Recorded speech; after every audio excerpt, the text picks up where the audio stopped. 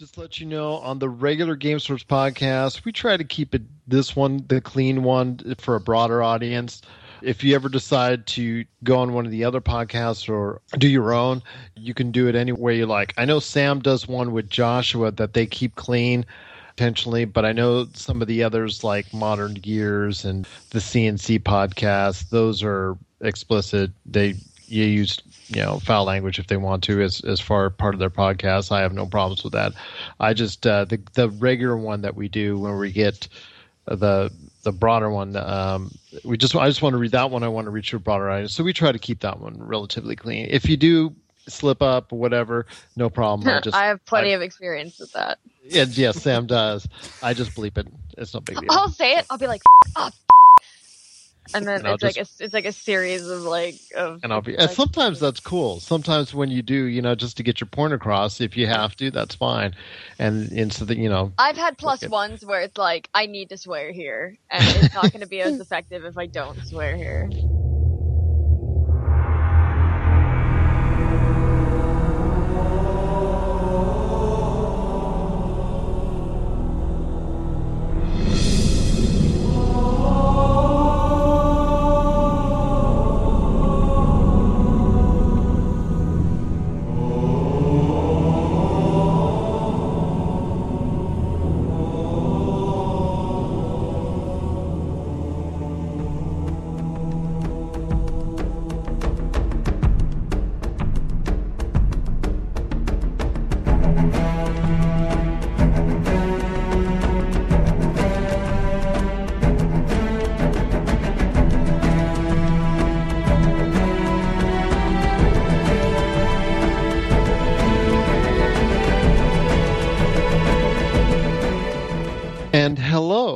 Hey, was that a good one? I'm trying to do the Sam 7th Valkyrie. That's like my hello. Hello. That's what I was trying to do. That's hello. Me. That's my intro. You need a little more pep. You need more pep. Hello. Hello. Hello. And welcome to the Game Source podcast. Podcast number 90 for everyone out there. It's another beautiful day in paradise. It's been a while since I've said that.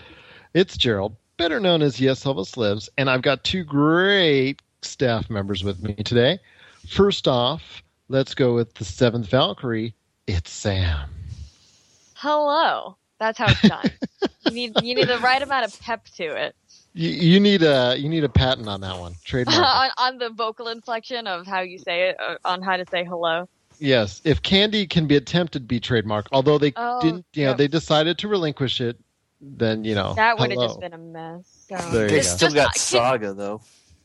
That's true. Can you trademark a vocal inflection? Can you do that, or is it just like words? It depends how you word it, because I know that the gentleman Dave who used to be on Storage Wars, he did yep, but you had to do a lot of U's in it. So. Okay. I'll have to figure out like how I would write out the letters to pronounce hello. Hello, like la. It's a la. Like it's a very throaty la. I don't know how to write that. I'll work on it. And our next staff member I want to introduce today. We are so glad to have him aboard. I've known him for years. This is the first podcast, so choose your first words well. I'm just warning you. Gerald will remember and frequently remind you of your first words on this podcast. Fair enough. It's OSU Water Polo, better known as Aaron. How are you, my friend? I'm okay. Yourself? I'm doing very well. We've had Chris. I think I still have Chris. What up, world? Yeah, exactly. I'll always remember that. Exactly. But it's great to have you aboard. I appreciate both of you, what you've been doing lately as far as the reviews and everything that you've been sending in. I know the King and the Valkyrie, we just did number 3, just posted it, right? That's consistency right there. Three whole podcasts. We're probably going to record again this weekend. So we're doing a pretty roughly weekly. And you didn't get blown away by the wind. And if you don't know what I mean, check it out. Check it out. We almost got blown away by the wind. Yep. And Aaron, I know once you get both your computers back up and running, I know you got a lot of reviews on the way that, you're so gracious as far as taking up a lot of the stuff that we get in from all these smaller developers. And we're very appreciative that both you and Sam take the lion's share of these reviews. Yeah, those were fun. Need some enthusiasm. Need some more pep. Well, You haven't met me.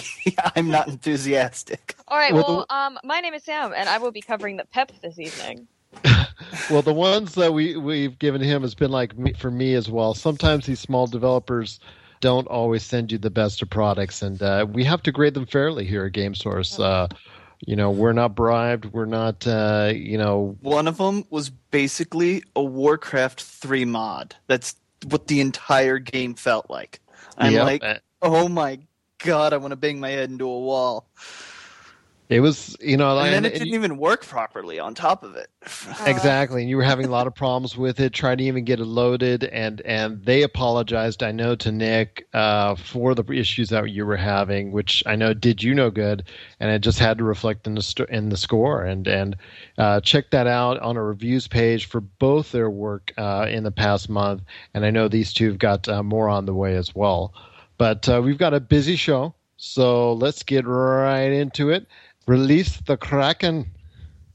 Let's get cracking into the news. The news. Is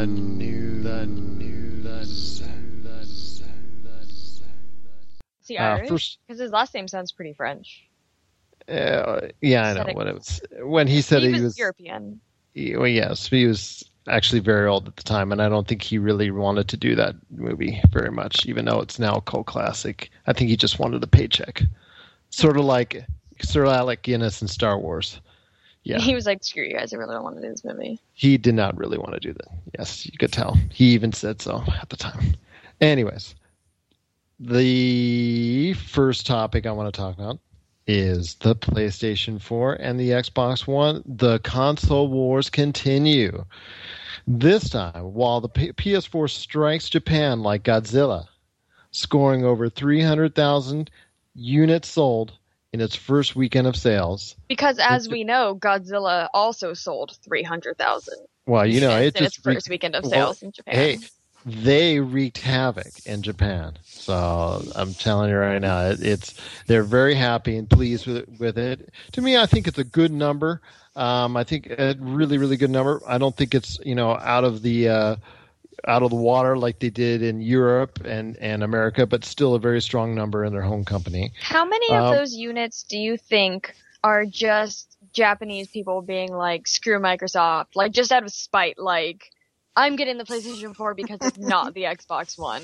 Like, well, I'm going to say a good, at least like 60% of those were just out of spite. Well, the Wii U just passed in lifetime sales. The Wii U in Japan in lifetime sales has just passed the Xbox 360. I think for every Xbox One sold in Japan, there are 3 PS4s and 2 Wii U's sold just out of spite. Yeah, it's a Western mentality in their minds, and they just, unfortunately, those roadblocks are there. Whether it's you say xenophobia or what have you, it's just they don't view Western products in a really good light, and Microsoft knows. It just goes. It tried hard initially to push the Xbox 360 there, but then they just gave up, and that's why they haven't even pushed the Xbox One there yet.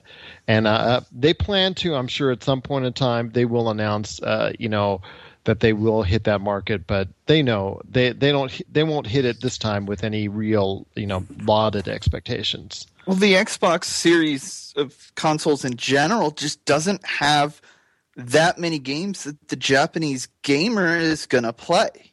So a lot of them would – I think if they got some better quality games that were exclusive for the Japanese market, that they would have better sales. But at least from what I've seen, the Xbox just doesn't have the type of games the Japanese are known for playing.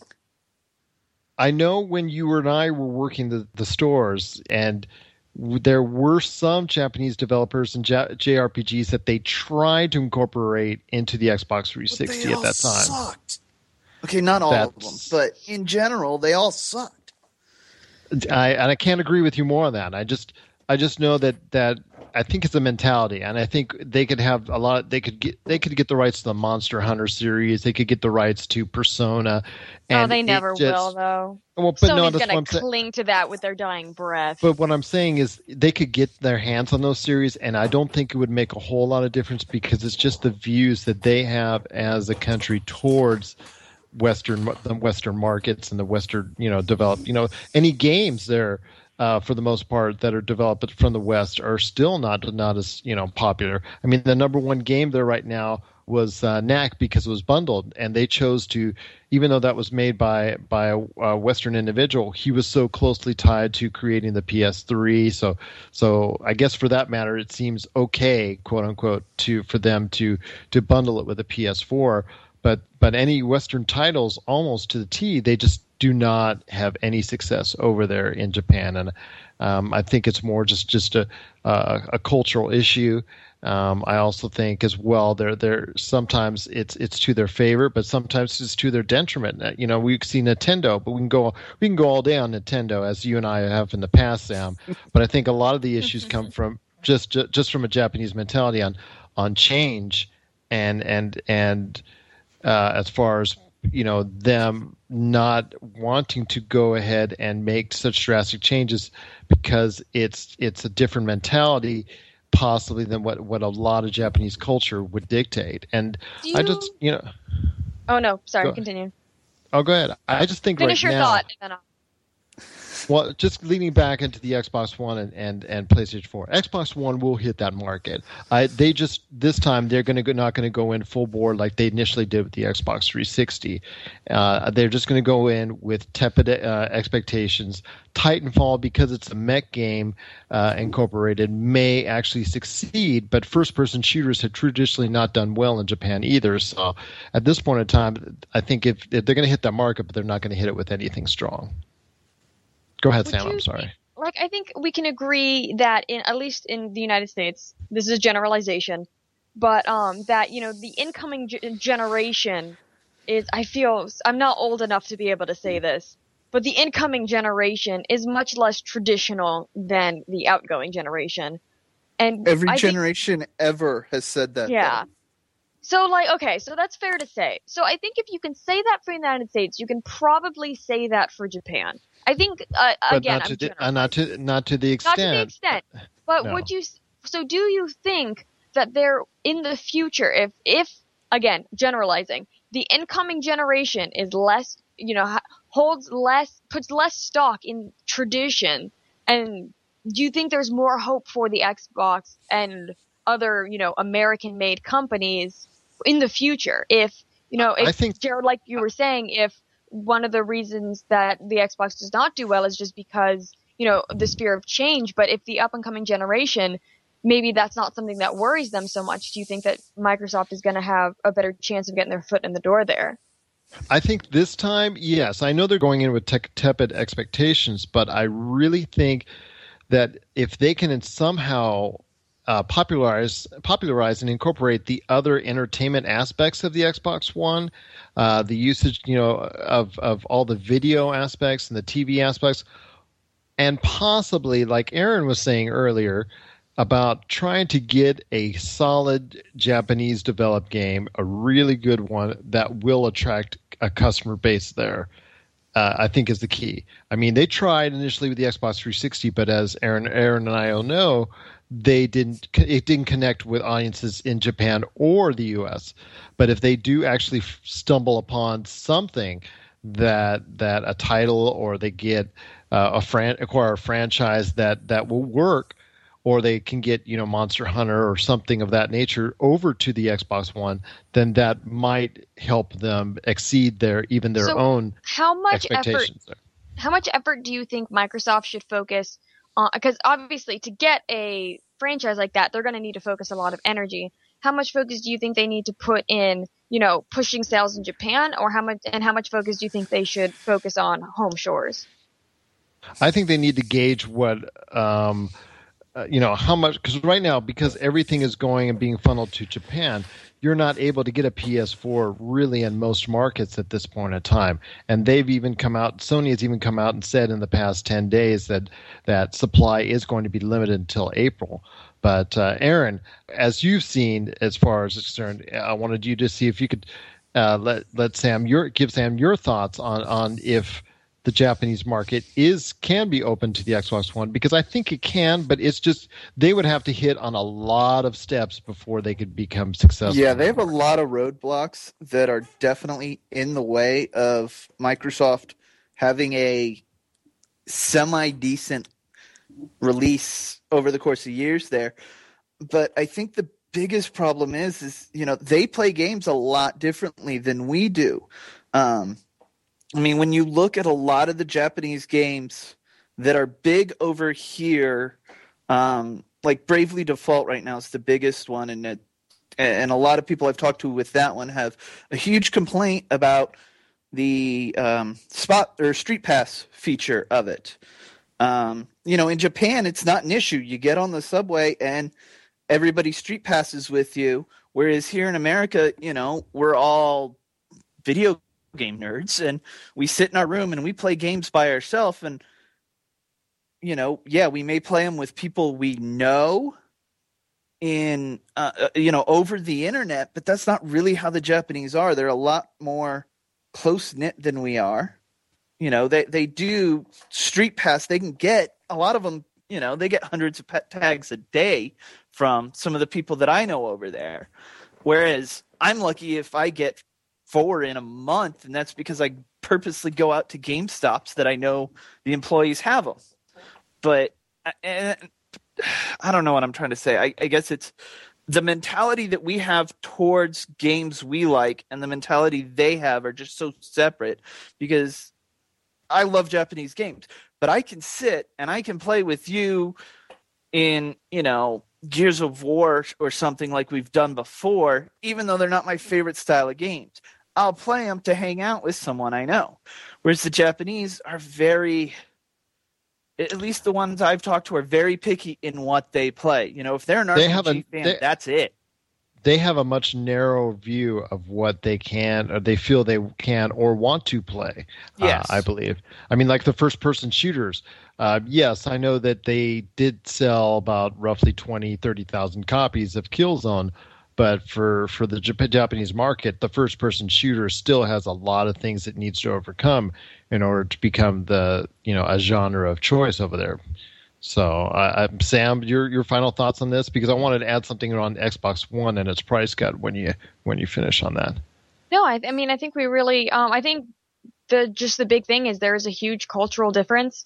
I think Aaron's absolutely right in how, just the games themselves are very different. Like, Gerald, I think you're right how the idea of change is a huge factor, and I think Aaron is right on the fact that the games are very different. I think that, with Microsoft would need to make a lot of changes to foster to a Japanese audience. And again, everything we have said are generalizations. We're not trying to be offensive to anybody, and we very much apologize if we are offensive to anybody. But I think we can agree it's not cultures are different, and it would be ignorant. And it's not meant to offend anybody. It's just the way it's rooted. You're talking about something that's gone, generations now. Yeah. So I feel like it would be ignorant to say that the United States and Japan are, you can't make these distinctions. You can't say that culturally we're not different. It would be dumb for you to say that. So I think that we are two cultures that are very different, and I think it's amazing that we can make these analyses, I believe that's the plural, on our video game consoles and make these predictions about video game consoles based on the cultural complexities of cultures. That didn't really make a lot of sense. But I think it's fantastic that these conclusions can be drawn. And it's not to say that one gaming culture is better than the other. They're just different. A lot of people think that when people say different, you're saying good and bad. They're just different is different, and you need to be an adult and recognize that. And if you're Microsoft or Sony, you need to calculate your plans accordingly. Yes, you need to think about that. because and Sony had a plan initially. I know the Japanese market was upset that it was delayed till now before they could get their hands on PlayStation 4s, but Sony had a definite intent to hit the Western markets, and they saw a culture base that they needed to tap more into than they did in the previous generation. And in order to do that, they needed to have a plan and needed to allocate the necessary inventory to get that done. And as of this point, with the 300,000 sold in Japan this weekend, and it's heading on upwards of 6 million, if it hasn't passed that already, it looks like as of now, Sony has made the right move. So much to the point Absolutely. that they've got, so much to the point that Microsoft has gotten the attention and gotten the notice and gotten the memo in some ways, because this week they announced a price cut in Europe. In Europe only. I'm sorry to say, people in the Americas, people in Japan, when they finally get it, maybe they'll get it at a better price than what was announced. What have you. But they did make somewhat of a significant cut in price, and also it includes if you were following us at GameSource on Facebook, you would have actually seen a couple weeks ago when a member of NeoGAF posted all those different leaks from Microsoft, including the Titanfall bundle. Well, the Titanfall bundle was officially announced to the the U.S. and European markets this week, and that includes a free copy, downloadable copy of Titanfall. Sorry, Sam. That's fine. And it's now cheaper, so in the European markets. So with all that going on, and the message that they're trying to send, Aaron, I'll start with you on this one. Do you think these moves that they've made this week are going to help shape the next few months for Xbox One in a favorable fashion? I think they have a lot of work still, even in our market, because they're relying so heavily on the first-person shooters, Titanfall, COD, Halo, the new Gears game. May I ask if you played Titanfall at all? May I ask? I have not. I do not have an Xbox One. Okay. Well, it was on PC as well. I didn't know if you... Oh, no. My computers are both broken. After Gerald gave me that wonderful last review, I did. I'm going to blame him for my computers dying. Fair enough. I mean, the Xbox One to me has always been Xbox 360 and Xbox as well, very one-dimensional for what they do gaming-wise. Yes, they have a lot of multimedia features in them, but in gaming, I've always had every system within about a year and a half of launch of them, but the 360, I look through my library and it's almost only shooters. I don't have any on the PS3 because I think they play better on the Xbox One on the Xbox 360. And I think with the Xbox One, they're just going almost too extreme with that. I have to have a first-person shooter on Xbox One. And it seems like every other genre is left behind for Sony or Nintendo to take. But that's just my weird opinion. Sam? Okay, well... Sorry, I thought I heard myself echoing. I'll just say I played Titanfall both on Xbox and PC, and I know that Microsoft is putting a lot of faith in Titanfall.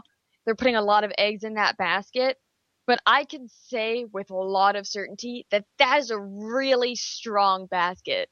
It is like a titanium platinum alloyed basket. Like, it is a phenomenal game. And if they're gonna be putting a lot of stock, like, shooters, like, that's what they have to do right now. Because, like, they don't really have a lot of other ammunition right now. No pun intended. And that's with the shooter problem. thing. But I do see but I just want to say I do see it as a viable alternative and actually a more attractive alternative than Infamous Second Son, because they're both coming out within the same time frame window, intentional, what have you. Although I think it is. It's just that they're both coming out with some big guns. I just think at this point in time, Titanfall is the more attractive gun. Like I do agree with Aaron in the sense that like they are lacking in their other columns. Like there's not a lot of check marks in the RPG column, or like there's not a lot anywhere else. But as far as I still think the price is an issue here in the States. Yeah, but like at the very least, like just looking forward. Like, they might not have, excuse me, they might not have a lot of other things right now, but the Titanfall release is going to be able to hold them over for a while. So I'm optimistic because, like, it's going to take some time for them to get other stuff, but at least they will have a very successful Titanfall launch. And I'll agree with that. And the same thing happened with 360. I got my system, I think 2 weeks after launch. And I didn't play anything for almost a year. I think it was until Gears came out that I really started playing my Xbox. And it just seems that they're doing that over, They really didn't have a robust launch, though no one really had an amazing launch game-wise this time around. And then they're waiting for their big title to really pick up, because I know I worked at Target and the game store for right as that launch, the 360 launched, and we sold systems, but that was about it. I think we had 12 systems at launch, and we sold 8 games. That people were just buying the system to have the system, and I think a lot of that is happening here as well, where people are initially buying the systems in the hopes of the future, and just to have them as far as good stuff is concerned. I mean, I know the attachment rates are not exactly as high as both Sony and Microsoft want it. So, like for me, like I was very fortunate. I got my Xbox One for Christmas. I have lovely, lovely, amazing parents, and they surprised me with one for Christmas. Because I was still saving up money, and they just got it for Christmas. But they didn't get me any games, because they were like, we have no idea what you would like, so we just didn't get you anything. And when I got it, I was like, I have no idea what I would like, because I just wasn't expecting it. So I'm like, what? Because like I was planning on kind of getting one around when Titanfall came out. So I had one at Christmas. I'm like, what the hell what game do I get for this? So I ended up getting I didn't buy Rise, I borrowed it from somebody, and so I played Rise, and that was cool. And I got Battlefield, and that was cool. Like, Battlefield, like, that's gorgeous. Rise looked gorgeous. And, like, I've never had a Kinect before. So, like, now that I have, I'm kind of glad that, like, it came bundled with it. Because I'm just, like, now I have a Kinect. So, like, me and my sister got one of those dance games. And I'm an atrocious dancer. I'm not coordinated enough to dance. But, it's terrible. You try, that's but, like, all that matters. I did try. And it's very good at, even if you sucked, being like, you're so great. Like, here's 3 stars, even though you're really uncoordinated. You should probably see a doctor about that. But one of it actually, like, told you that. Like, you should probably see a doctor, because you don't know your left from right. But no, I totally forgot what I was even talking about. Launch let me just interject. I totally forgot what I was The talking launch about. titles. Please do. Please rescue me from this, because I've dug myself into a hole that I don't They think I can need recover. a system-selling game. Titanfall is that will game. be. I will give you that. It more than likely will be their system-selling game, but that's what, give or take 6 months after launch. I think PlayStation's going to run into that problem soon. Second Son, it's an okay series, but they have so many other series that are first-party even that just blow that out of the water. If there was a God of War game, or I'd probably be happier with a Jack and Daxter or Sly Cooper, something along those lines, even if it is a bit kiddie, would seem like to me a better system seller than Second Son. Though, I will admit up front, I prefer the PS3 at this moment, or the PS4 over the Xbox One at this moment, with what I've seen of games coming in the next year to 2 years. Well, that was a great decision maker for me as well, because I wasn't sure on Titanfall. for me being such a huge Uncharted fan, I just thought that was a natural for me to get the PlayStation 4. But And that seeing is what should have been what made the decision for you. That's perfect. Yeah, but seeing as how I've been actually working a lot with some of the crew on their highlights of Titanfall and seeing extensive gameplay and actually getting firsthand to try Titanfall, plus hearing what Chris and Corey had to say at the EA event earlier this month before it was, while it was under embargo, and listening to what you and Jamie and Chris has to say, plus being able to have, if they check out our YourGameSource.com YouTube channel, they'll see actual highlights of the Titanfall beta from Killer X Wolf kicking some major booty.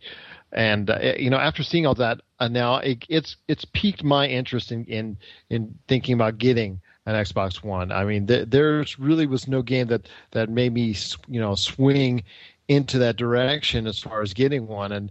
And I think for a lot of consumers now that's the hype of Titanfall, the hype train is now going on strong after the beta, and there's just 2 weeks left that you can get it before it comes out.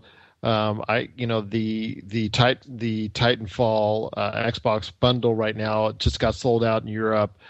Some of the GameStops already sold out of their allotments. I know Amazon is selling big as well. So it will be a strong system seller for them for at least going through the summer, with hopefully smartly added DLC. But come fall, there still needs to be something done as far as from an Xbox is concerned. And we'll see at E3 once you guys go down to the E3 if all goes well. And we'll see we'll see what happens as far as being able to what Microsoft and what Sony have planned for the fall format. The Order 1886 came out with some gameplay highlights, which looks good, but I'm very disappointed that it's not a multiplayer, and I don't understand how you choreograph a storyline centered around a group of 4 individuals and it not being a multiplayer, because it had all the makings of being like a Left 4 Dead type vehicle, and that was disappointing. So I see that one probably, and that maybe that one's going to be delayed till next year.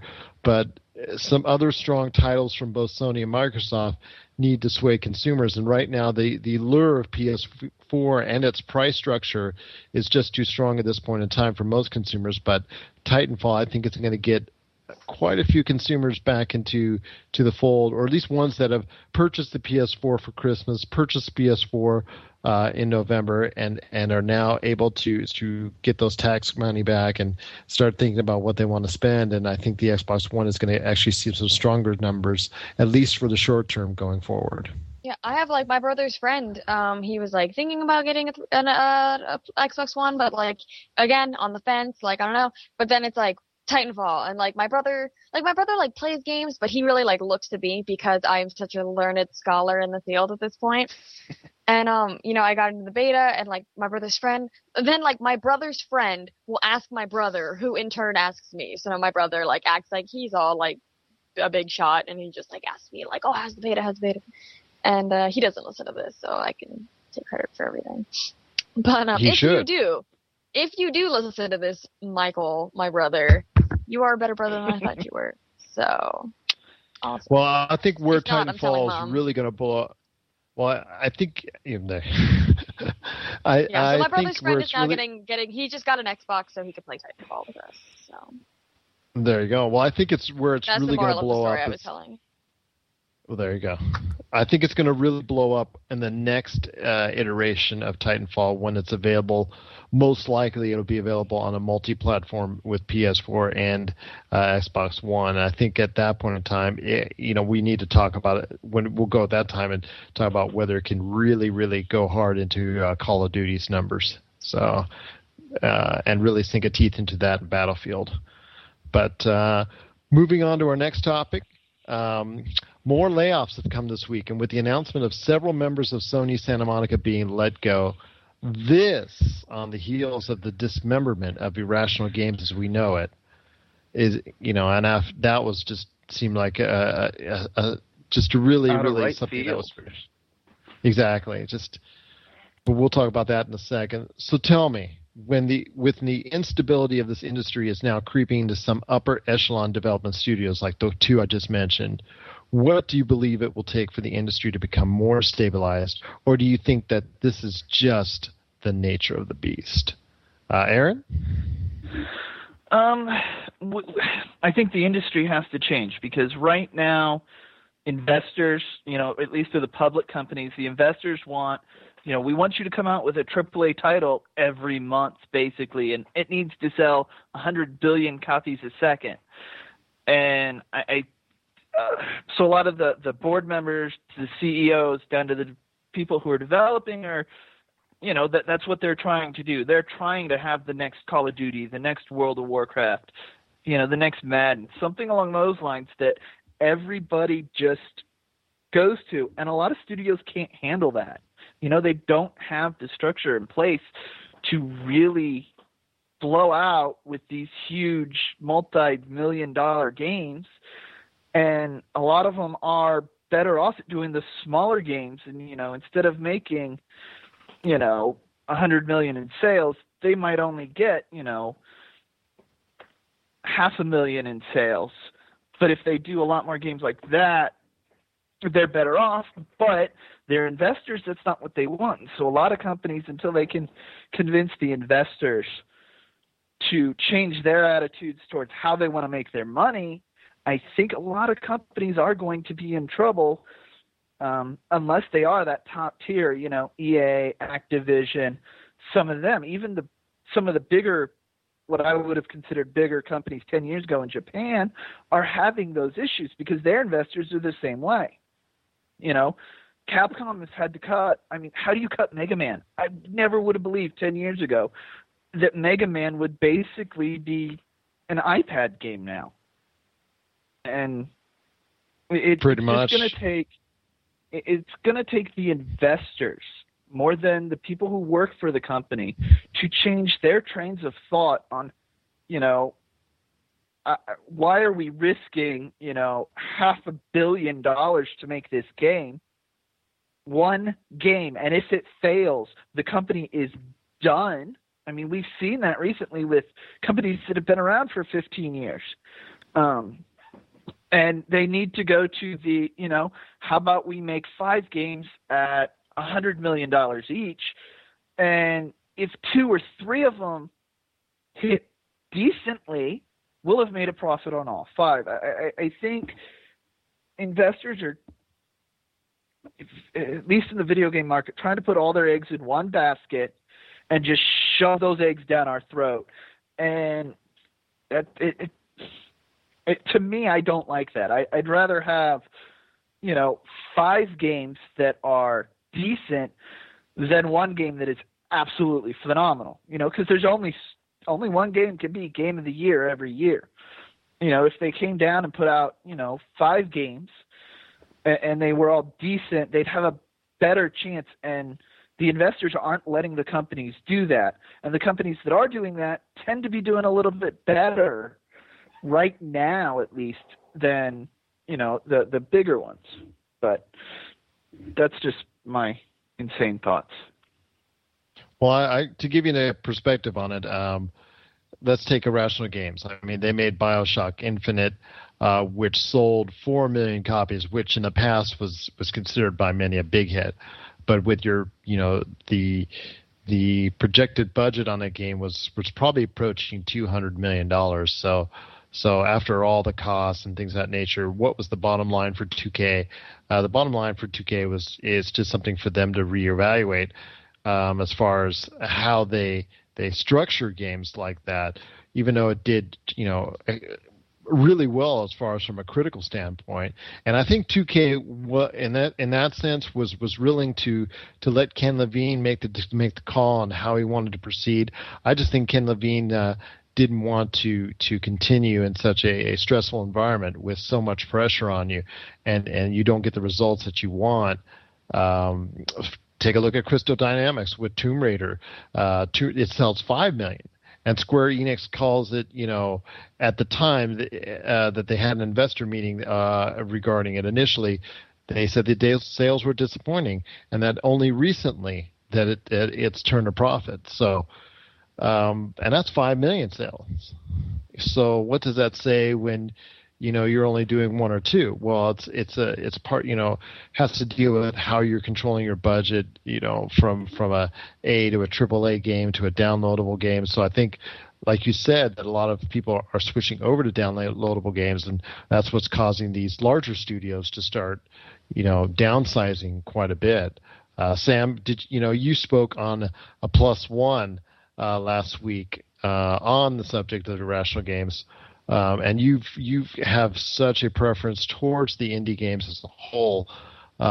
Could you shed some more light on your feelings as far as, especially in the light of what happened to Sony Santa Monica, the home of God of War series, that has laid off quite a few people, and rumor has it that Sony has actually canceled one of their projects. I honestly think that this whole industry is incredibly unstable, and that there's really not anything anybody can really do about it. I think game developers need to go into this industry knowing how unstable it is, that, even if they come up with this amazing game, it can still sell like crap, or maybe they have a crappy game that just goes viral and they make a ton of money off of it.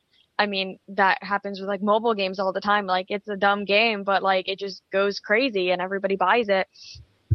But, you guys have already said all these examples of really successful studios, but, then one way or another, the numbers don't line up.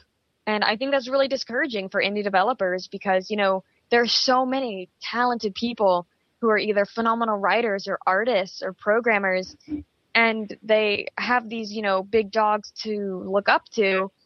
And, they see these people and it's like, okay, BioShock Infinite, like, this amazing game, but all these people who are working there, not all of them, but like all these people lost their jobs. And I think that's really discouraging for a lot of people who want to go into this industry, but you kind of have to make that choice. You have to take that gamble because there's not a lot of things you can do to stabilize it, because people change and people are constantly changing. The market is constantly changing. Every day more casuals come in, and, the market is just being revolutionized constantly. And you can't contain something like that. You can't predict something that is just so chaotic. It's impossible. So I think if you're a person who's brave enough to enter this industry, you just have to know, like, yeah, I'm taking a chance with this. And if you are a brave soul and you want to do that, and you want to take that gamble, you have to understand that things could take a turn for the worst without any knowledge, like any foreknowledge of it. And things could just suck and you could go out of business no matter how talented you are. And that's just what sucks. Because, your mom always tells you, if you try hard and you are good at something, you will succeed. And the gaming industry is not one of those places. And that's just painful for me to say, but it's really true. That's the same growing pains that every entertainment industry has had. How many movie studios, 50 years ago were having those same issues? I forget how many movie theaters closed right before World War II happened. And World War II happened, and the movie studio picked up a little bit because that was the only thing people could do to take their mind off of what was going on. But it seems like, everybody caters to their investors because as a business, that is unfortunately what you have to do. And investors only care about the short term, get me money right now. We saw that the end of the PlayStation 2, GameCube, Xbox generation with the music games. They were we couldn't keep them in stock. And, so Activision and EA both went out and bought their own, guitar-based game and let things go from there. Whereas, now I think Rocksmith is the only one that's around, and that's more teaching you how to play more so than the old ones. I still don't think it's a real guitar, but that's another story. And everybody's trying to jump on right now. What's the best thing I can do right now to make money? That's why a lot of the indie games are getting bought out by people.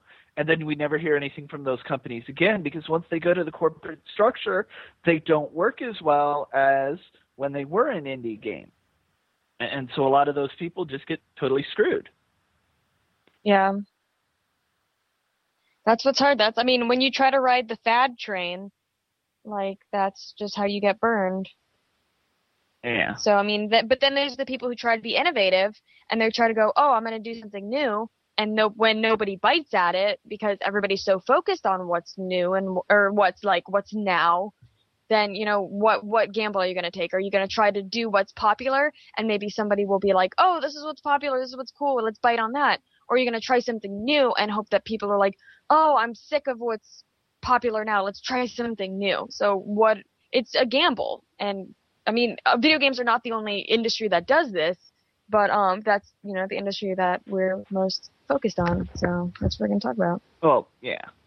It's because that's what we all know and love. Oh, yeah. It's the only thing I care about. It just, I don't know. It seems, I don't know what the words I'm looking for. In general, it's a very hard industry to be in. With mergers and acquisitions, and a lot of developers do not have the business side of things.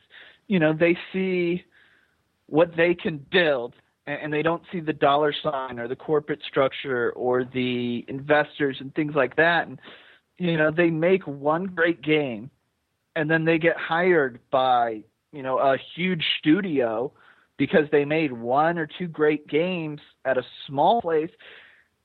And it's too much stress for them. They don't get to see their family the way they did. It's a 24/7 job in a bigger company versus, in a smaller studio where you have a lot more freedoms. And, if we miss, if we push the game back by 4 months, oh, well, we all have a second, a job that's supporting us. And video games are more for fun in some of the indie studios, not all of them.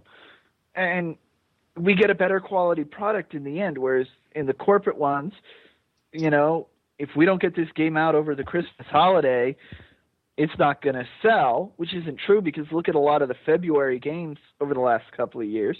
They've done really well, but that's the industry's thoughts, at least, on the investors. Fair enough.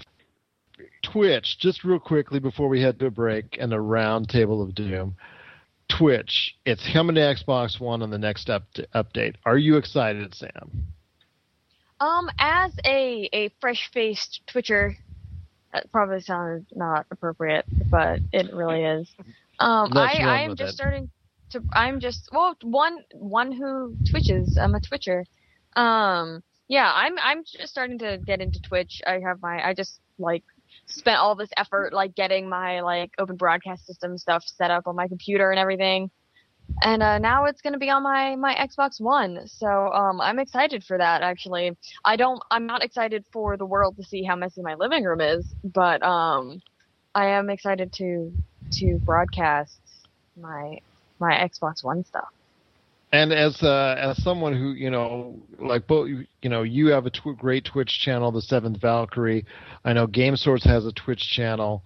I know it's something definitely a lot of people, especially with conveniently around the Titanfall debut, is really looking forward to. And I think it has, in my own opinion, a lot to do with the PlayStation 4's early success after the initial launch. People started using it and really in droves as far as it's concerned. They really just like that feature, being able to stream, using the Playroom, using Twitch, using all that streaming capabilities, and to be able to edit their own videos and things of that nature. Although the Xbox One's editing and video capabilities are much more substantially improved than what's available on the PS4 currently, and I hope PS4 addresses that.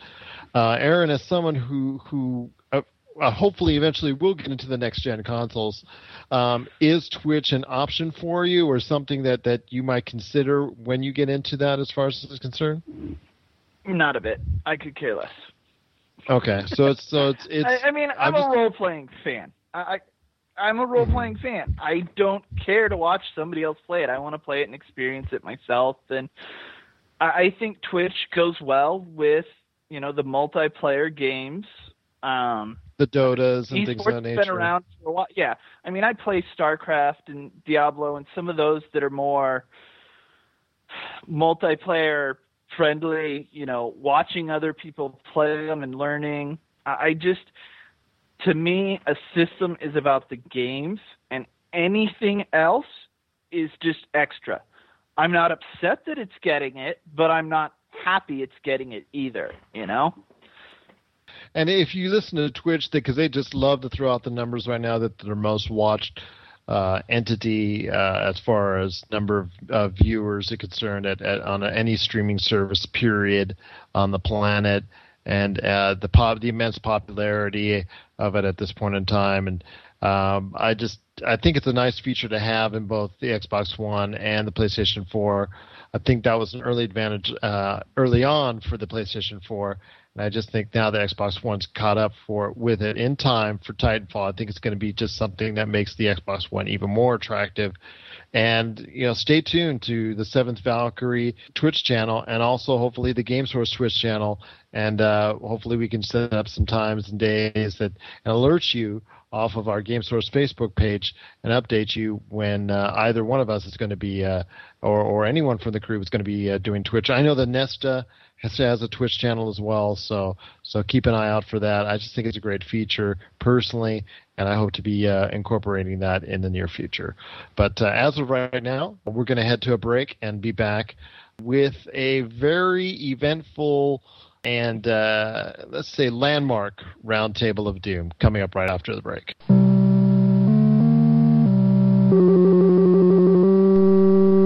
The Roundtable of Doom.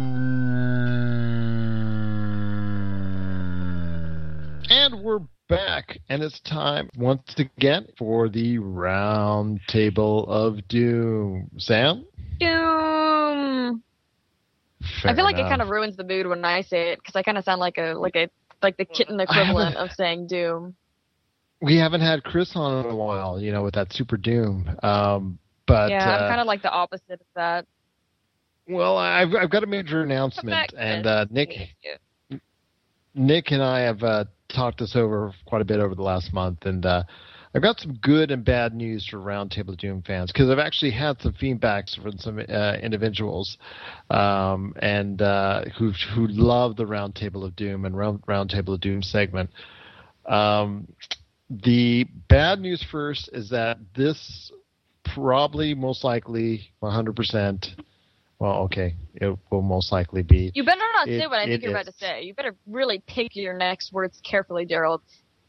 Well, it is the final Roundtable of Doom as part of the GameSource podcast. You don't get to just spring something like that on me. What? Well, I wanted to keep it a surprise. What? I almost wasn't on this podcast today. You were just gonna have your last Roundtable of Doom without me? What? Well, did you want to know the good news? Yes. But wait, what? Okay, I'm done. The good news is that the the Roundtable of Doom actually, we're hoping that in the month of March, sometime in the month of March, that we'll be actually debuting the Roundtable of Doom as its own show coming soon. Hopefully, in the month, everything works out, it will be done in the month of March. It will be separate from all of our other GameSource podcasts. We're actually going to incorporate individuals from the outside, experts from hopefully within this industry, along with members of our GameSource staff, talking about the various issues. So we're looking for the Roundtable of Doom to be sprung upon as its own entity sometime in the next month or so. So it's good news in that sense. What do you think, Sam? I think we should have another GameSource podcast where we just talk about all the other GameSource podcasts, like what's new in GameSource news, and we'll just have one person talk about what's going on in all the other games, because we have like 17 podcasts now. And it just came to light because it was brought to my attention as far as concerned that people seem to really cater to. They're also out props to game trailers for bringing people from the outs there, that are not directly associated with game trailers, and bringing them in for each week to talk about various game topics. And I wanted to do something like that because I know game trailers doesn't always get the greatest people in the world. And they also are not able to get all the different individuals in the gaming world or anybody relating to that industry, and that so they can express their opinion. So we're looking to do some of that and get some of those individuals who may not get the opportunity to be on that show to come on our show, to come on the Roundtable of Doom and be able to sound off on the topics of the day.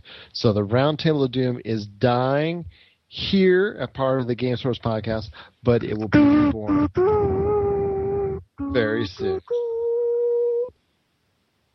Very soon. But since this is still the Roundtable of Doom... I would like to take a moment and say some words about the Roundtable of Doom. When I was on my first podcast back in 2011, 10, 2000 something, I first met the Roundtable of Doom, and I don't remember what we talked about, but it was great. And I was really nervous to actually talk about things being recorded and having it being put on the internet. But the Roundtable of Doom was kind to me. I know. I think I remembered you every other sentence you were giggling. Yes, I was, because I was really freaking nervous. Because I'd never done a podcast before.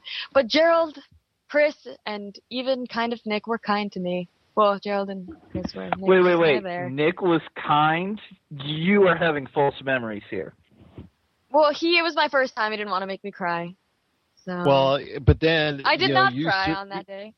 You did acclimate yourself quite admirably later on, and you let Angry Nick, anytime he went on an angry rant... He wasn't Angry Nick at the time. He was not yet Angry Nick. So I knew him in the early days. He soon became it. He very soon became Angry Nick. Yes, he soon became Angry Nick. Doom, you have been a good friend to me on the subsequent podcast after that day. So I will remember you fondly, and I look forward to working with you in your own segment in the future. Thank you, Roundtable of Doom. Yes. Yes. So let's get started after that misty-eyed eulogy. Testimony.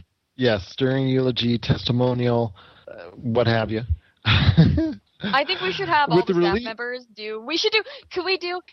I'm doing one of those waving my. You know this, Gerald. When I get excited and I start waving my hands everywhere. We should have every staff. We should do a +1 where every staff member records just a 30-second thing and call it remembering the Roundtable of Doom and have really sad music in the background. And it's just everybody doing a really brief recording of them, just their memories of their. Okay, I'm gonna coordinate this. We're gonna do it. I'm still waving my arms around. Okay, we're gonna do it. Okay, sounds good. With the release of Final Fantasy XIII Lightning Returns, the release of Final Fantasy X and 10-2 HD, and with the upcoming release of Final Fantasy XIV to the PlayStation 4, many questions have come up as Square Enix prepares to blanket customers in a sea of Final Fantasy once again. One question has come up in particular, especially in light of the lack of success of the most recent iterations. So I ask you, is Final Fantasy still relevant? Has it seen its most prosperous days? And should be concluded sooner rather than later as a series? I mean, I'm a Final Fantasy fan. Most of my internet handles are based off of the main bad guy of Final Fantasy IX. But I think the problem is they've tried to build it for a Western audience. And like we were talking about before, the Japanese culture and the Western culture are two totally different things, whereas European versus North American are very similar, which is why a lot of games in Europe we can play and they can play ours, but neither one makes well in Japan, and most Japanese games aren't as popular over here. But I think that's the problem Final Fantasy and Square Enix Japanese developers in general have, is that they are trying to make a Japanese game for the Western market and forgetting about their home market and what made them who they are in the first place. And, you know, we know they can still do that because they're who made Bravely Default, and that game is amazing. Obviously, a couple of flaws that are basically the Japanese market versus the American market. Those are the biggest problems in them. But Final Fantasy has, you know, it said it took, oh God, what game did it say? He made it all. Oh, he did it off of a couple of TV shows, Glee and 90210. And it's just like, why are we playing games that are actually, that was what Bravely Default was off of. But why is the Japanese developers trying to pull in American culture into their games? That's not what we ever played their games for. And in trying to go mainstream, they're shooting themselves in the foot. And I better stop talking before I blow my mind up with random thoughts. To the average consumer, you know, someone who has gotten into gaming more recently than when both you or even I have played, because I've actually lived long enough, fortunately or unfortunately, throughout the entire series, and Sam and you, Aaron, have, you know, but you were both brought up on the better iterations of the series. Someone who I played has the got first one when it first came out. Well, someone who has gotten Aaron, into if it. I may ask how old you are, 31. because I do not know. Okay. I am 23. You're a baby. I am a baby. I'm 44.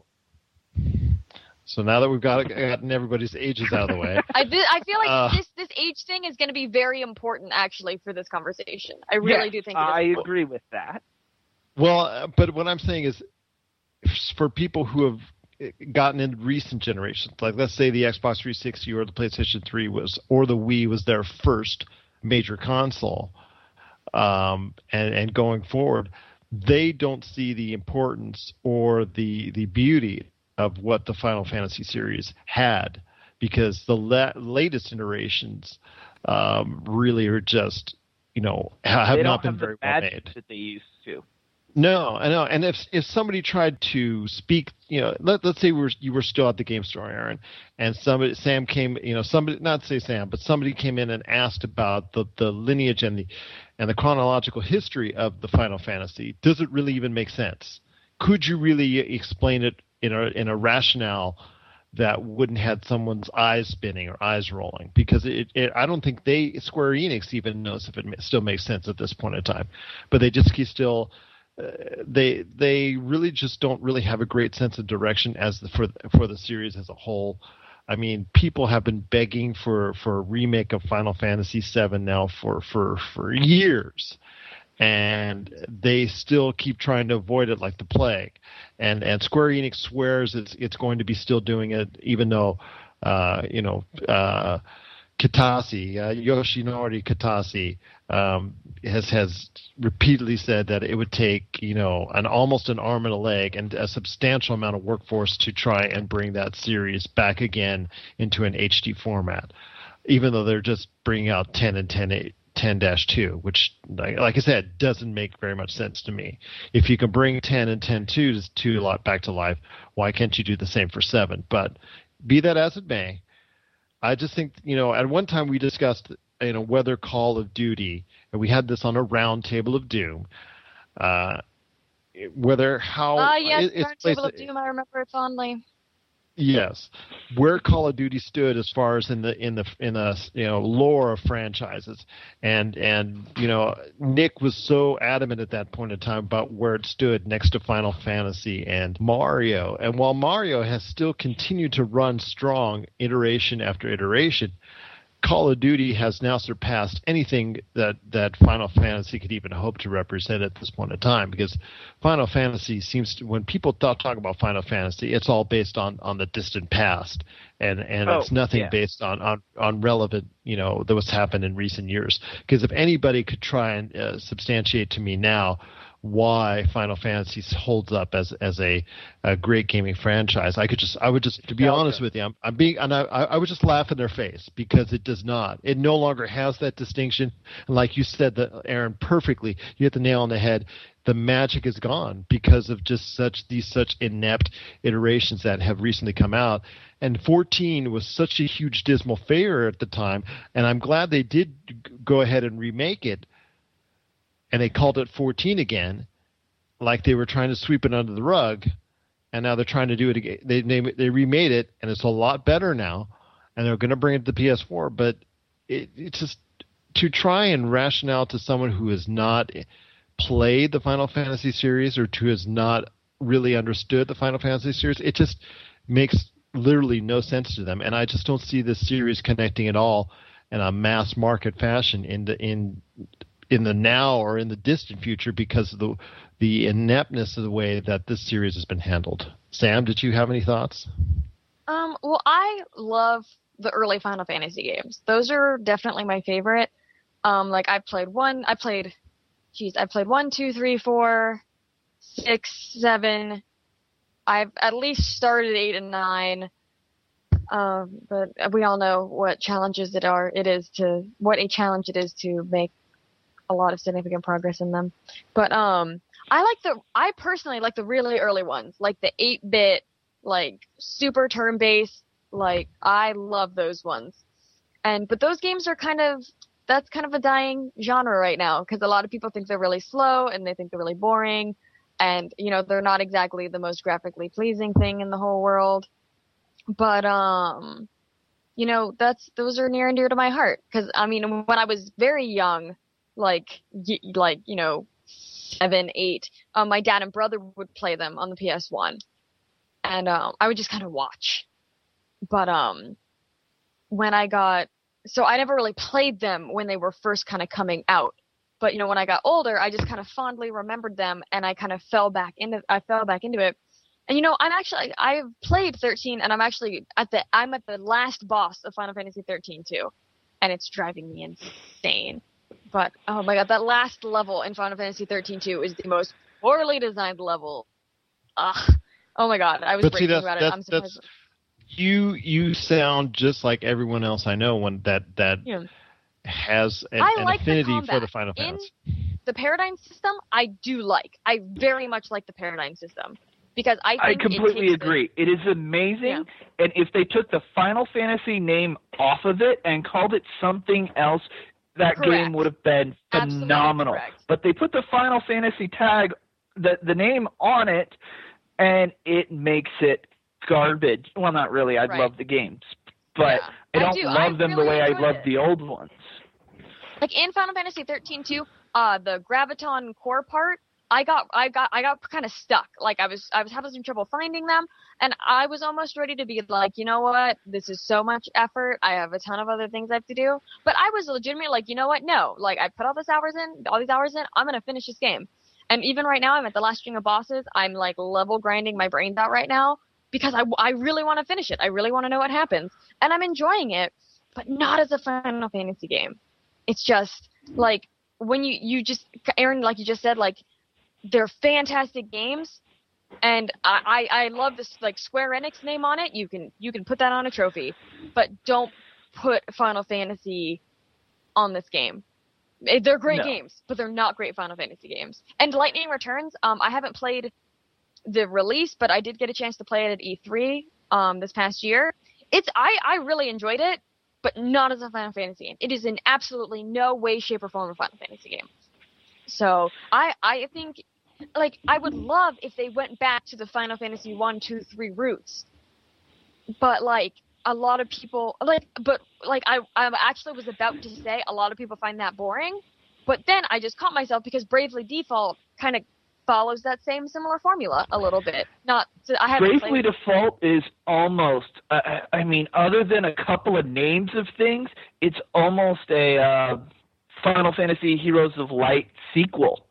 Okay, I play Final Fantasy almost Heroes exactly of Light. how it plays. I did like Heroes of Light. Yeah, I did like it. The battle system's a bit different with braving and defaulting, but otherwise it's it's basic. It's more of a Final Fantasy game to me than anything since the PlayStation 2 came out. To me, Final Fantasy 9 was the last Final Fantasy game. Everything else is just. I haven't played. Just, I'm trying to cash 10, in on the name. I haven't played anything past. I haven't played 10 to. I haven't played anything past 10 except for 13 and 13-2. And I enjoy them, but they're just not as Final Fantasy games. I mean, I've played all of them, and the only games I have not finished are Lightning Return, because the Collector's Edition is still sitting in my room unopened, because Bravely Default is that much better, and I could not stand X2. So I just I think I put 2 hours into that game and quit. But all the rest of them I've played to the end. And I don't like 12 as a Final Fantasy game, but I like 12 as a game. And I didn't play 12. I saw enough to know. I did like how it did explore some of the other races. Finally, I feel like there's so much in the Final Fantasy world that like Final Fantasy Tactics explored all the different races, which I very much appreciated. Because I just think when it comes, I just think when it comes down to it, I think the Final Fantasy series as a whole, I just think it might need to end. Because I'm sorry to say that. On new age consoles, I will agree.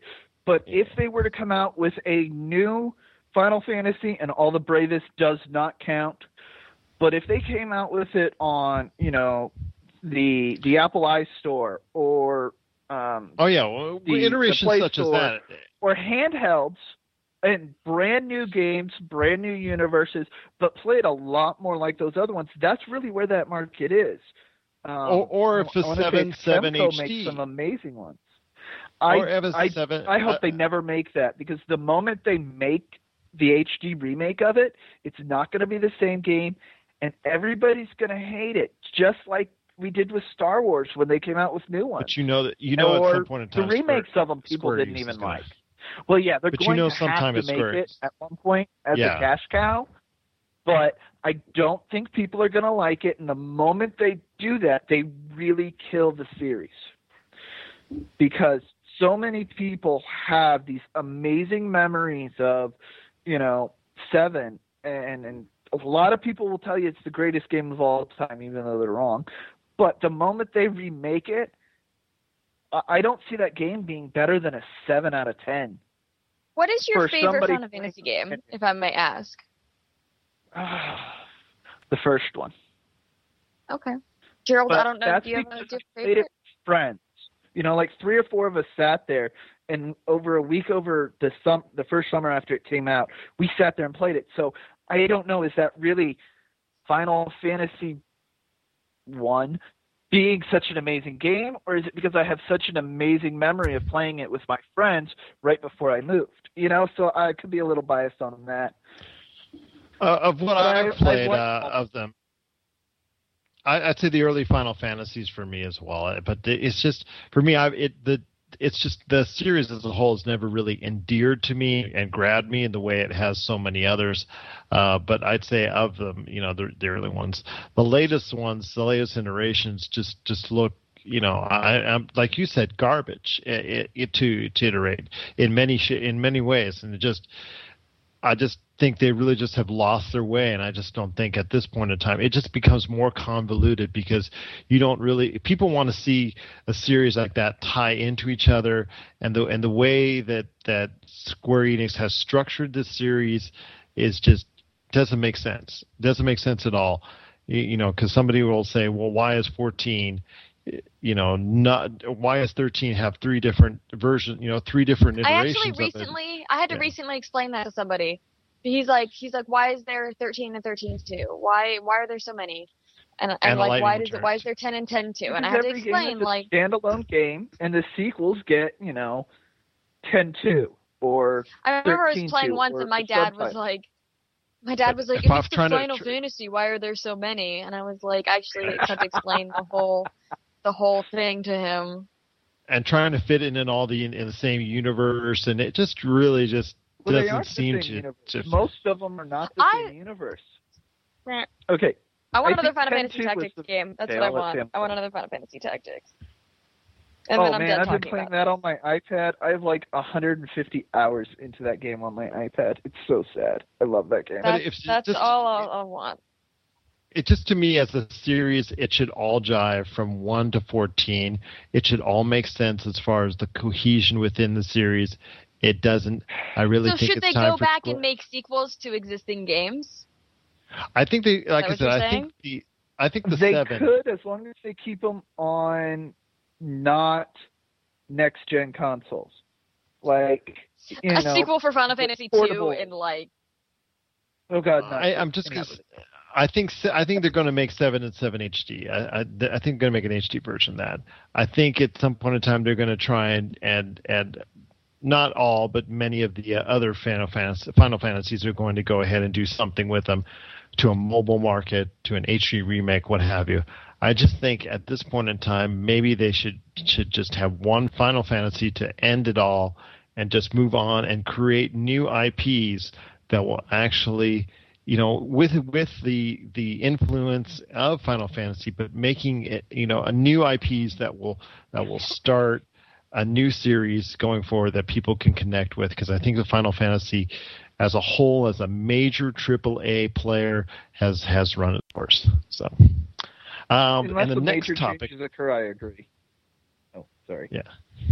Oh, no, you're fine. And the other topic I wanted to talk about on the Roundtable Doom, the final Roundtable of Doom for the Game Source podcast, with software sales trending down sharply in the current generation format since the start of 2013, and the emphasis from Sony and Microsoft on their next-gen systems, is it still feasible to produce and release a current-gen reliant product? In other words, is the current generation officially dead? Or are there games that can still thrive on the PS3 and the Xbox 360? Because Castlevania. definitely not dead. Well, why do you say that? I think AAAs are dead, but I don't think games in general are. Well, Castlevania Lords of Shadow 2 has just come out, and that's already off the game. That's already in the toilet. There's some of the games like South Park Stick of Truth, Dark Souls 2. Those games are also not on next-gen systems, but will be relying heavily on their PC sales to make up for the fact that I think they're not going to meet expectations on the current generation consoles, no matter how good they are. And there's still quite a few games coming out through this year that are not downloadables, that are actually disc-based games that are going to be reliant heavily on the current gen systems. To me, I think that's a sign that a lot of those are not going to do very well. Even Titanfall is being delayed on the 360 version several weeks after the next gen and PC version. So I just think that's a sign that the current, generation consoles are dying a very quick death, a lot quicker than most pundits, including myself, anticipated. And I don't think that the lifespan of both the Xbox 360 and PS3 is going to be very much longer. Sam, what are your thoughts? Like, I still have so many games to play on my Xbox 360 that if my Xbox died right now, I would seriously consider buying a new one just to finish all the crap that I still have yet to finish. And obviously, if a game comes out that's a dual release, I'm gonna get it for the Xbox One. But there's still a lot of people. We kind of touched on this earlier. There haven't been any games for the the Xbox One that have been system sellers that have been like, oh my god, I need an Xbox One right now. Maybe when Titanfall comes out, it'll be it. But so far, there's not we talked about this earlier. There's not really a lot of reason to have one right now. So a lot of people are still playing all their stuff on the 360 right now. So it's very much not dead yet because, and then the PS4, a lot of people are having trouble physically getting one. Well, Microsoft is not even supporting the Xbox. The Microsoft's not really even supporting the Xbox 360 at this point in time. They're not really producing any games for it. I know, but that doesn't mean that people still have a ton of stuff to play on it. But I think for new games, the 360 especially is done. The Wii is done. I think the PS4 might be able to last another year, maybe. You mean the PS3, correct? But they'd have to do I wish they could just not call them the same thing, Go the Nintendo route, naming them all different things so that I don't get confused in my head. But yeah, the PS3 could maybe last a year and a half, but they'd have to do like the PlayStation 1 or the PlayStation 2, the GameCube did, and that's a lot more of the niche market games. Your RPGs, especially at the end of the PlayStation 2, we had some really amazing RPGs come out. In the U.S. They came out, I want to say, before the launch of the PS3 in Japan, but over here, we had Grim Grimoire, Odin Sphere, a lot of those Nippon Ichi, those style of games came out after the PS3 was out. Some of them came out almost 2 years after the system launched here. And so they need that to keep the system alive. I don't think we're going to see any AAA games that are going to compete for Game of the Year. But I think we could see some, smaller tier games come out on especially the PS3, because that's really where the market for it has always been, and see them come out and make money and do something that, would deserve a sequel in the next generation. Because even sports games on it, that's about the only thing I see the Xbox 360 selling for the next year is sports games to the people who haven't upgraded yet. So I think that's a great point, and I just think at some point in time, soon people are going to, well, like I said, the numbers dictate it, and software sales for the current generation systems are down even farther than what a lot of people anticipated. I mean, a lot of people were thinking already about next gen, and I think now come out.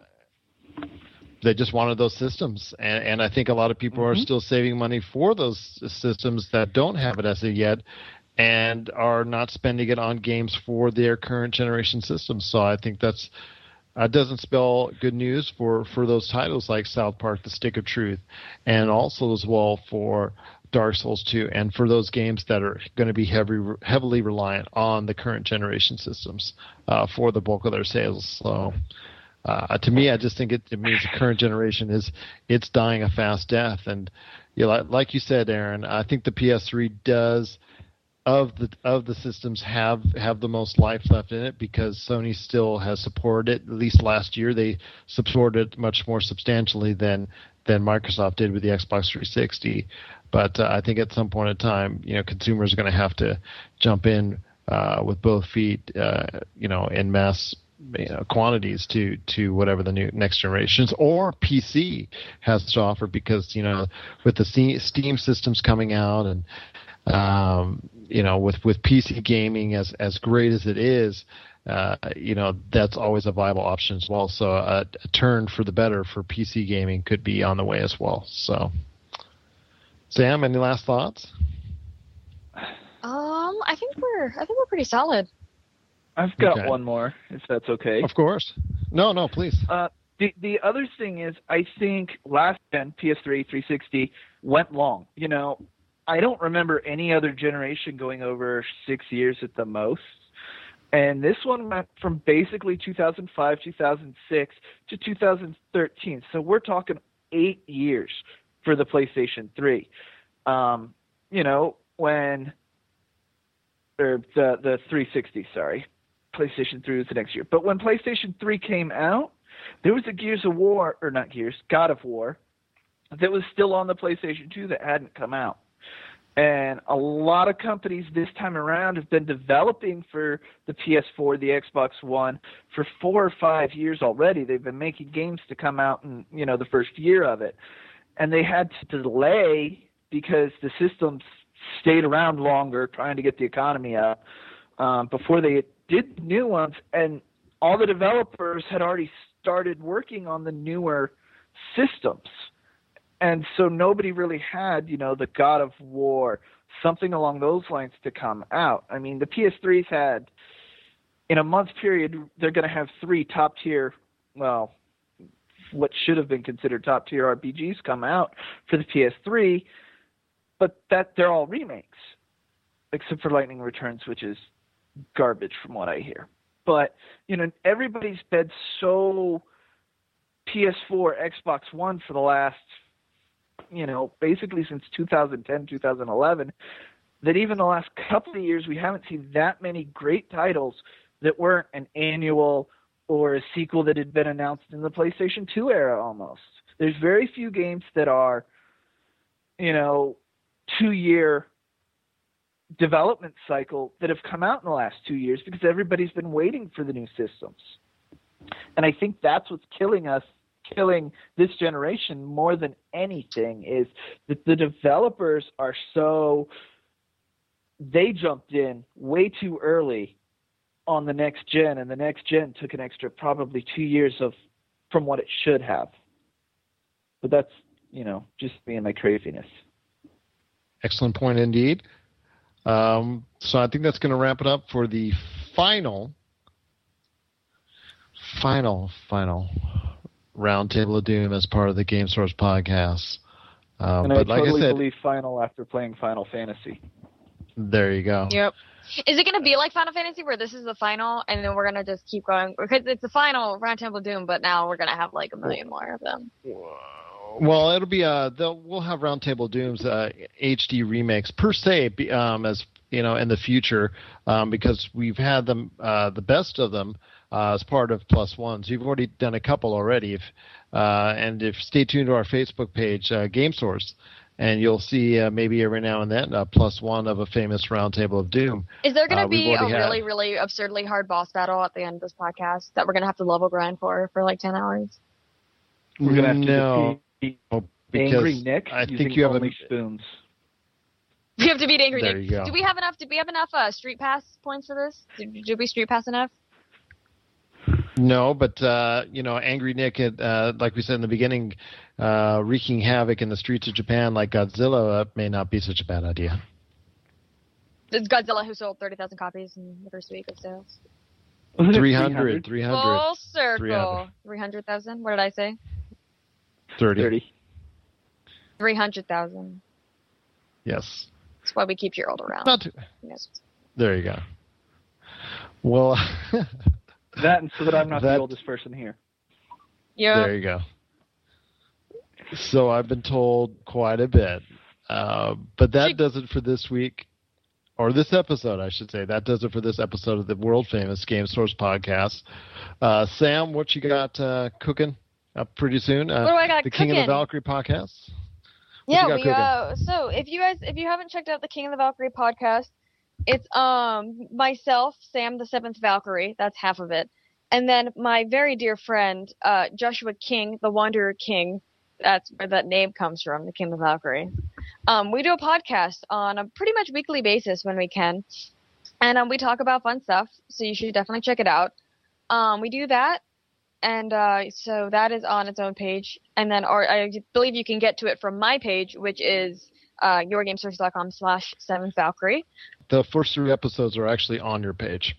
Yes, the first 3 episodes are on my page. But once we have a 4th, then the most recent 3 will be on the page. I also have a Twitter at 7th Valkyrie where you can hit me up. I have a Game Source email, which is Samantha Poremba, my name is actually Samantha. Fun fact. I don't know if that's ever been actually said, but my name is Samantha. I'm a girl, by the way. I don't know if that. No way! I did not know you were a girl. Surprise! Oh my god! I'm gonna have to stalk you now. I tricked all of you. I've been a girl for this whole time, and you didn't even know.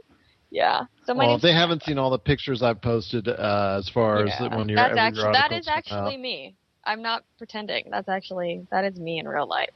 So yeah, so at 7th Valkyrie is my Twitter. I have a Twitch now, which I've only broadcasted like twice because I get really camera shy. Like when I'm broadcasting by myself, I just like don't know what to talk about. So I just get like really nervous and uncomfortable and just say really awkward things. So if you ever want to see somebody who's just like really self-conscious and like says really awkward things that aren't funny and end up being funny because they're not funny, check out my Twitch.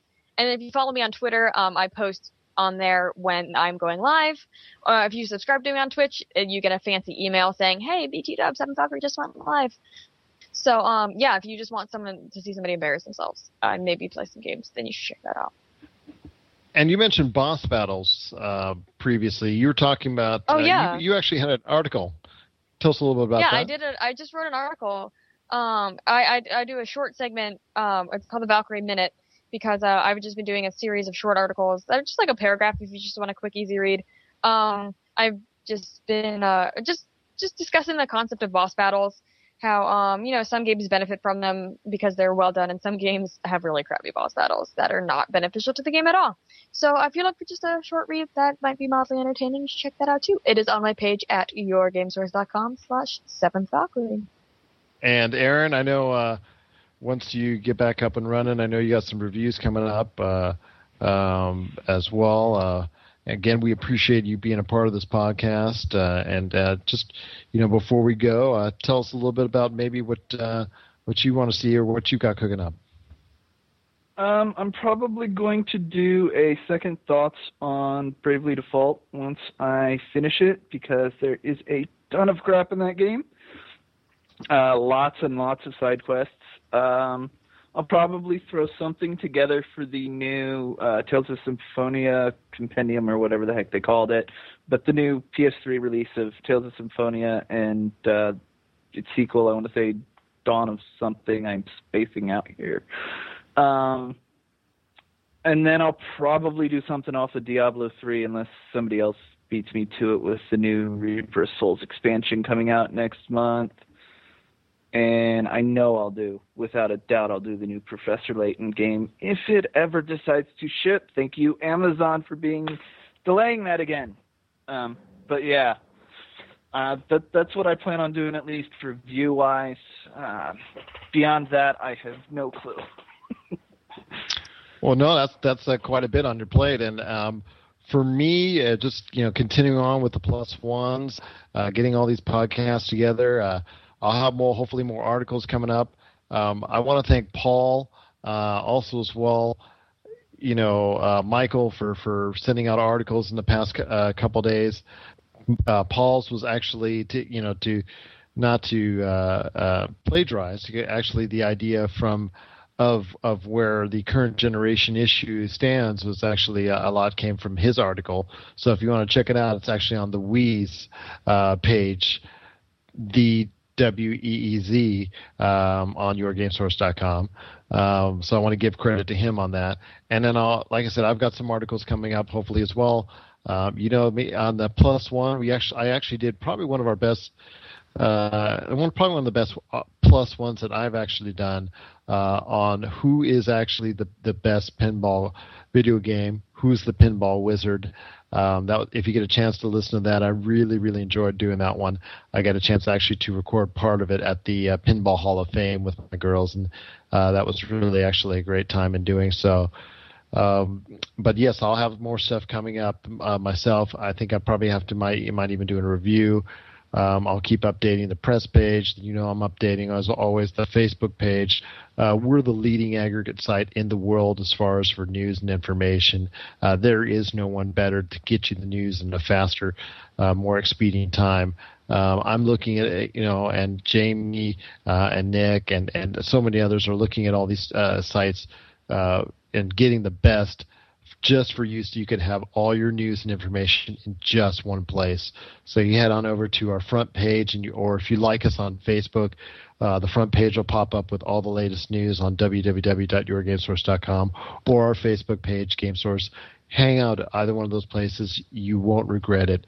If you get a chance, please just let us know how we're doing, whether you're sending us an email at info@yourgamesource.com or right there on our Facebook or at GameSource on Twitter. We just want to know out there, if you have any questions, you have any comments, good or bad, just let us know, because we really do appreciate the feedback, and we thank you for being a part of the GameSource scene as far as an avid listener, viewer, what have you. But I think that's going to do it for us tonight. This is Gerald, better known as Yes Elvis Lives, sitting in for Nick. Angry Nick, unfortunately, couldn't be with us tonight, but he swears, whether we like it or not, he's going to be on the next podcast. So for me, but Yes he missed Elvis the last Lives. round table of doom, so he can In listen to your that. to be space, him. Nick. In your... Sucks to be him. So for me, yes, Elvis that lives. goes for daily basis. Oh, this is Sam the Sun Valkyrie. And This is OSU Water Polo. thank you very much for joining us, everyone. And, well, have a great evening. Sam, don't you usually do a arrivederci? Oh, I get to do my sign off?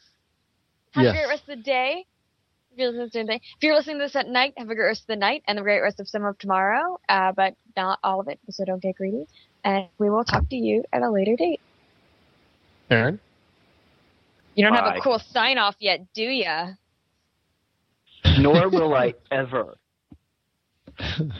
Fair enough. Take care, everyone, and thanks for listening.